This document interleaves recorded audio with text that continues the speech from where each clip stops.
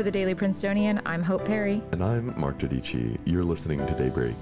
Last spring, Princetonians had to sign a social contract to stay on campus. In that contract was a clause that kept them from having basically anyone visit them. But times have changed, and with a nearly 100% vaccination rate on campus, the policies this semester have been a bit more loose. The question is, how loose? There's been a bit of murkiness around the policies, so today we're diving into them to tell you what you need to know. It's Friday, September 24th. This semester, the university has instituted a number of policies to protect against campus spread of COVID-19, perhaps most notably a wide-reaching vaccine mandate, and so far they've been pretty effective. Case counts remain low to moderate, as defined by the school's COVID-19 dashboard, and university admins have touted low transmission rates since students came back earlier this month. Right now, much of campus has a fairly normal, if a bit weird, feel, with dining halls currently operating at full capacity and classes, though in most cases not mask-free, running in person.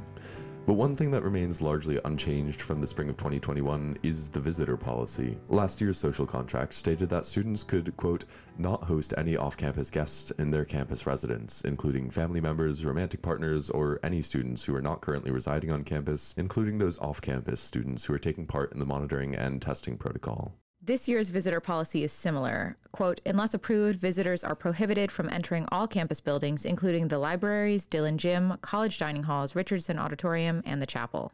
So, sort of strict. And how exactly is a visitor defined by the university? So the definition is pretty broad, and varying levels of access to Princeton facilities are allowed depending on a number of factors as laid out in the policy. But these details are murky, and they're not entirely consistent with what students got familiar with last semester under the social contract. One big change from last spring is that prospective students and families visiting as a part of an Orange Key tour can enter campus buildings as long as they wear masks, but guides are directed to conduct their tours outdoors as much as possible. Prospective student athletes visiting athletics facilities are required to wear face coverings indoors, and if they're participating in clinics or practices and such, they have to be fully vaccinated. Right. So tours are starting up again, which seems to me like it could pose a risk despite those measures. How does that work alongside the pretty restrictive visitor policy? So I reached out to the university about that, and they did not respond to my request for a comment. Okay. Back to the definition of visitors. What about family members or romantic partners? Are they allowed to visit campus buildings or stay overnight? Nope. Overnight guests are persona non grata. What? They're not allowed. Anyway, overnight guests are absolutely not allowed, and family members can't enter some of the university's greatest hits, Dillon, Firestone, or any of the dining halls, for example. And kids under age 12 can't enter campus buildings, period. Okay, so it seems like there are still a bunch of restrictions this year, but it's maybe not as strict as last year, especially for the folks on campus. Is there an explanation for why there isn't a social contract or anything to make sure we're following all these new policies?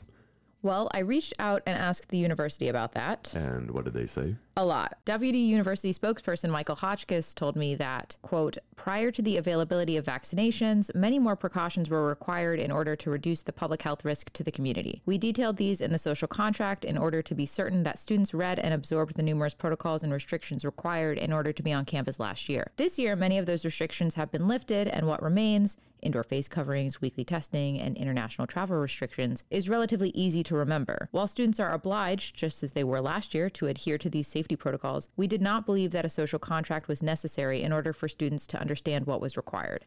So basically, we still want you to be safe, but vaccines give us a starting level of safety, so we're not going to be as strict about it. And also, you're already used to doing the things necessary to make yourself safe, so we just trust you without a contract now. That's pretty much it. All right. So, last question.